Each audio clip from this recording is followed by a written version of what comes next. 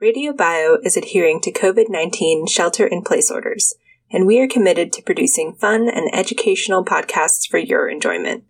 Please excuse the difference in the audio quality of our post-production while we use online tools to safely work from home. We appreciate you tuning in. Don't know much biology.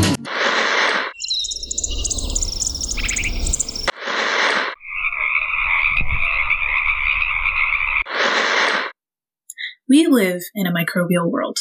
From our own gut to the corals in the ocean, microbes are key players in the existence of so many organisms. Did you know that corals aren't just single organisms, but exist in symbiosis with millions of single-celled algae? This symbiosis is currently threatened by global warming and climate change, resulting in a process you may be familiar with called coral bleaching. This week, we spoke with Dr. Virginia Weiss about her timely and fascinating research on the topic of symbiosis between corals and algae. This is Radio Bio. Hi, welcome to Radio Bio. I'm Shkala. And I'm Layla. We have with us Dr. Virginia Weiss, a professor from Oregon State University. Welcome. Thank you so much for inviting me to do this. This is a real treat. We're really excited to have you. So our first question is just broadly speaking, what is your research? Broadly, I study coral symbiosis, and that is that corals make these big coral reefs that we know about, and that those coral reefs are the foundation of a whole ecosystem, and that animal is actually not just an animal. It is comprised of the animal that houses a bunch of algae inside of it that sort of set the structural foundation of the reef, but also it feeds the base of the food chain. And my group is really interested in understanding that symbiosis and how it works and how the two partners interact with one another, how they decide to be together or not, who's right, who's wrong. And we do most of this work in a little sea anemone, not in corals themselves, because sea anemones are really easy to study in the laboratory. So that's what we would call sort of a classic model system for the study of something else, a proxy for the study of something else. So we study sea anemone symbiosis. What makes sea anemones a good proxy for coral? So this particular little anemone that we study is an aquarium pest. Okay, so aquarists who grow corals hate Aiptasia because it grows so well. It grows really easily and it's very weedy. And so one of the huge values of Aiptasia is that you can culture it very easily in the laboratory. It grows rapidly, it clones, so it walks across like the petri dish, and it leaves little bits of its foot behind, and those little bits of foot grow up into a whole anemone. And so you're looking at your petri dish, you look away, you look back, and there are like 5 animals there. So very rapid growth, and it harbors the same symbiotic algae that corals do. And so you can study that interaction very closely. You can also cause the sea anemones to lose their algae, just like corals do in the sort of ecological catastrophe that's coral bleaching, which you probably have heard about. But when you cause anemones to bleach, they don't die. And so you can bleach them, and then you can reintroduce the algae, and you can study the loss and the gain of algae. So you have a lot of power, experimental power. So that's why it's a good proxy for corals, which are very hard to study for lots of reasons. Some of the reasons are now, at this point, honestly, they're endangered. You can't get permits to collect them, but also other more sort of biology-related problems, like they have a skeleton. They grow really slowly, so the generation time for corals is sometimes thousands of years, whereas a little sea anemone, it's quick. So there's a lot of power in having something that's tractable in the laboratory, where you can learn about a system that's more relevant ecologically, but that is much harder to study. Yeah, I have kind of a follow-up question to that, because you mentioned coral bleaching, and I think I've had this misconception that once that happens, the coral's dead. There's no coming back from that. But the way that you made it sound, it was more like there's an association going on there, and bleaching means that there's this loss of association. So is there hope in terms of coral bleaching not necessarily being the end for these coral? Yeah, so the hope piece, I'm going to set that aside for a minute. That's a hard and complicated question. Coral bleaching, classically defined, means indeed that the host animal loses its algae, but doesn't necessarily die. So the capacity, the potential to reacquire algae is there, but we don't really fully know if are there a few algae left behind in the animal that then repopulate the animal, or do the algae have to come back in from the seawater? There's potential, exciting, that algae could come into a coral that's been bleached, new algae that are resilient to stress, like resilient to climate change, right, could come in and populate that host. And sort of you'd make what has been called a supercoral, right? So scientists are trying to figure out, can we make that happen in the lab? And is it possible in nature? So there's a lot of interest there. Or could we breed algae and or corals to make them more resilient and then make these combinations? But, so that now to bring the hope back part into it, the fact is that global warming is at a point where thermal stress is so extreme that in many cases when you have bleaching, the coral just dies. It just basically melts off the skeleton. So you don't even necessarily have bleaching per se. You have bleaching because you've got a dead white skeleton. So that comes to this degree of stress issue, right? Bleaching events happen with increasing frequency. It's almost like the well of resilience that the host corals had gets depleted. And so they don't have time to recover. And so then, you have one and then you have another and then the third one, they're done, right? So the hope piece is hard, but there is potential and there's a lot of interest in understanding whether or not with assisted evolution, so intervention by humans, we can help corals become resilient, possibly by recombination of the partnership. So you mentioned that corals are endangered currently. What would be the larger impact on the marine ecosystem if they go extinct? Yeah, so I don't think corals are going to go extinct. Corals as a large class of animals, they're not going to go extinct. Some coral species will likely go extinct. The coral reef ecosystem, it's kind of done. It's really, again, I'm not trying to make everybody sad, but I think we need to be realistic about what we're dealing with. And in many parts of the world, many developing nations, either sea level rise will be so dramatic that the nations themselves will go away. The reefs may not, but the nations themselves will go away. Or the reefs become so degraded that they cease to be functional. So that's, I think, what your question is.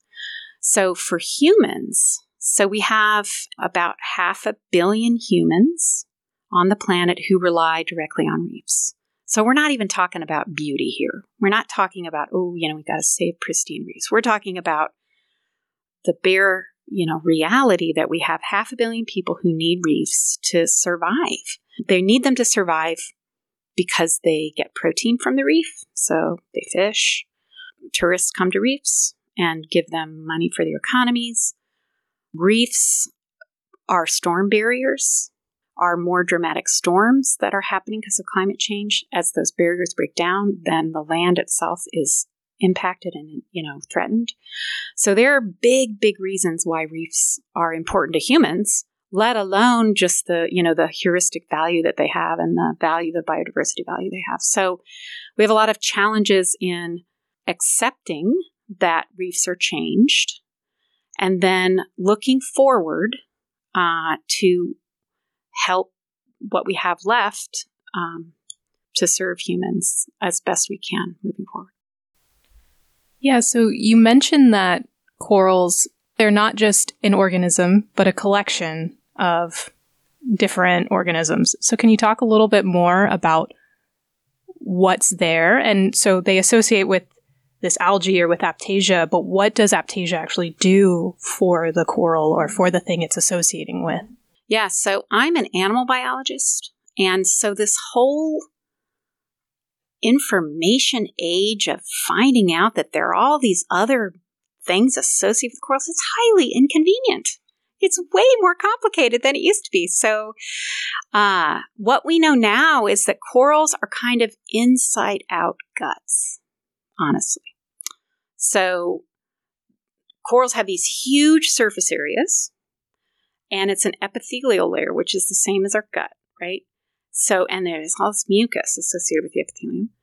And so it's just an incredibly rich ground area for bacteria, for microbes, not just bacteria, but bacteria and archaebacteria and fungi.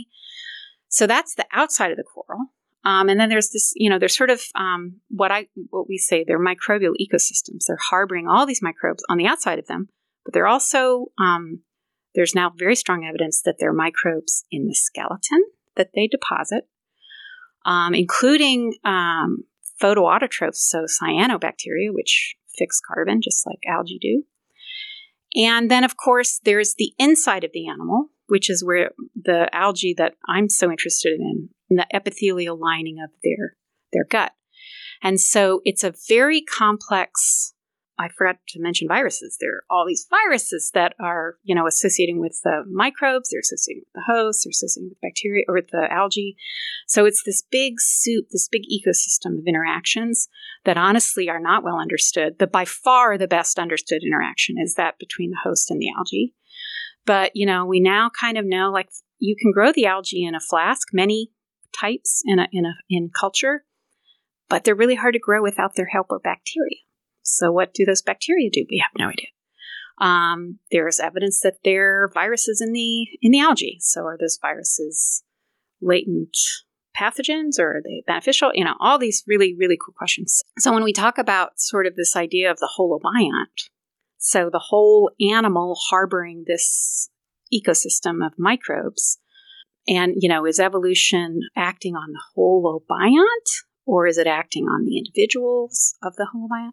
Really good sort of questions about how change happens through time, not well understood. But what we do know is that the makeup of the holobiont changes with a changing climate. So we can really show very clearly that happens pretty dramatically. Here, Dr. Weiss mentions the concept of a holobiont. A holobiont is a term in symbiosis research that refers to a host and all the other species living around it. In this case, a coral holobiont would refer to the coral, as well as all the algae that are associating with it. There is some disagreement amongst scientists about whether it is appropriate to consider an organism, along with all its symbionts, as a unit, but Dr. Weiss and our interviewer Shkola delved more into this topic. Speaking of the holobiont, this term has sparked controversy amongst different fields studying symbiosis. Why do you think that there is so much uncertainty around this term, and what does it mean to you and your research? Yeah, I think that maybe the controversy is in part based on an incomplete understanding of the interactions between the organisms. So fair enough. So I think as humans, we want to assign a cost-benefit analysis on each of these interactions. And so when we can't do that, then you question, well, if it's there, but it's not contributing, is there value? Is it just using it as a habitat kind of thing? And so I can't say that I can contribute to, resolving the controversy, but what I can say is that the more these holobiont collectives are studied, the more patterns that we see, and that if you can start to predict patterning and predict changes in patterning, then to me that provides evidence that the holobiont is a thing, right? It's not just a bunch of microbes hanging out in a certain place, right? So, but again, I'm not the microbial ecologist expert, but it's a computing problem. Honestly, it's a sequencing and computing problem that I think over time, getting an answer to what a holobiont means. I have kind of a weird question, a little bit more philosophical, and then we can get back to the science. But I always have this question when we have people who study symbiosis, because this idea comes up that an individual can be more than the sum of its parts, right? We now, with studies of the gut microbiome, with so many organisms, with so many things, we understand that they exist as organisms together and they help each other. And sometimes, like you mentioned, it's really hard to grow one organism without its helper bacteria. So how has this affected your view of the individual? Oh, yeah. I think this is a great place where the study of biology, it's gone from all white men, adversarial predator-prey interactions. Symbiosis is rare, right? So when I started many years ago in the field of symbiosis, it was a bunch of just so stories, like, oh, isn't it cute, little legumes, your sweet peas, they have little nodules that have bacteria. Isn't that nice, right? It's like, oh, there are only a few examples. To now where we are, which is we live, so the catchphrase is, big organisms like humans, we live in a microbial world. So we are completely surrounded by microbes. And so those interactions are so complex. And again, to try to nail mutualist versus, parasite versus commensal, these terms of cost benefit, it's because as humans, we want to order those things, but it's actually way more complex than that, right? And so the interactions they're dynamic, they're in real time, they're context dependent. So, E. coli is a great example. Like, if you get E. coli in your bladder, you have a bladder infection.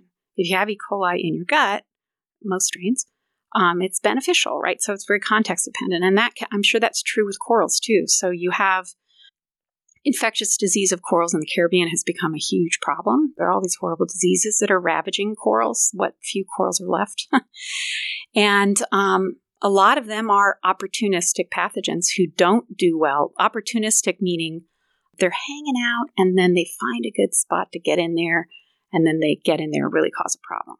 But that's a context issue, like something in the environment changes, something makes them able to do well where they didn't used to. And so that, to me, suggests that the holobiont, there's a disequilibrium that happens that allows for these negative changes to develop and changes the equation dramatically. So our evolution and thinking about interactions is really a history of science question, in my opinion, that today's world, where we know way more because of all this genomic sequencing, is a much better approximation of what life really is. You are a force in freezing corals to preserve genetic diversity. What inspired this idea? I like this question. In 2018, I had this sort of year of mourning. The blinders came off, and I realized, you know what? The organisms that I've studied for my whole career are going to go away as we know them. And that made me so sad. And I had been denying that coming in my brain until I just couldn't deny it anymore. And so I had that year where I just managed and thought and, dealt with that sort of grief. But at the same time, I started to think, well, you know what? I have a lot of talents that most people don't have that can bear directly on this, even though I can't study it directly in my lab. This is what we've got. How do we move forward? And honestly, I have millennial age children, so older than you folks, but who had been telling this to me for a while, like, Mom, get over it. Like, you guys ruined it all, so let's look forward. So anyway, so I finally, I absorbed that a little bit and started to look around and say, where can I make a contribution? That, yes, the discovery in my lab is making a contribution. Absolutely. Talking about assisted evolution and really deeply knowing the biology of the organisms, sure, that's making a contribution for sure. But directly, where can I help? There's a group of people who study cryopreservation, so cryobiology, which is where you take live animals, live tissue, live eggs, live embryos, and you are able to freeze them down until their metabolism is just doing absolutely nothing. They're not aging, they're doing nothing. But then you have the expertise to rewarm them correctly without killing them, and then let them carry on, right? So, and that's not a new topic. We can do that with human embryos, right? We can do it with a lot of things. In corals, we're going to lose all this biodiversity. We're going to lose it. But then we turned a corner where we said, you know what, we're not going to be able to preserve them anymore. That's just where we are. So then you start to open up your mind about, okay, what are the other things we should be doing? Cryopreservation. Okay, you have genetic diversity, population diversity in the remaining corals that we have. So if we take and are able to preserve that diversity now, even if we can only preserve it, say, in sperm, which is right now where the field is, then even if there are only a few eggs left from a few females in the future, you can recapitulate that diversity, right? And so now there's really a race to A, get the expertise and technology to cryopreserve, say, little fragments of corals, cryopreserve embryos, cryopreserve eggs. And so there's that, drive towards innovation. But there's also a drive to develop sort of a global repository where we have a common database that we share among countries. So I've been involved in trying to sort of act as a program manager where we're trying to find funds and we're work with these big groups of scientists who talk to one another so that we build as a whole community, we build these germ banks. So that's what I've been trying to do. As, another woman in science, I found that very inspiring and something that I want to be able to say one day and really believe, because when you said it, I sensed a lot of conviction in those words. And I just want to know, what advice do you have for future researchers? So I think there are a couple of ways. One is to try to look forward. Self-care, so taking care of yourself so that you can get up and fight another day. And honestly, this is a hard message right now coming out of the pandemic where we're all been struggling so much with just like existing.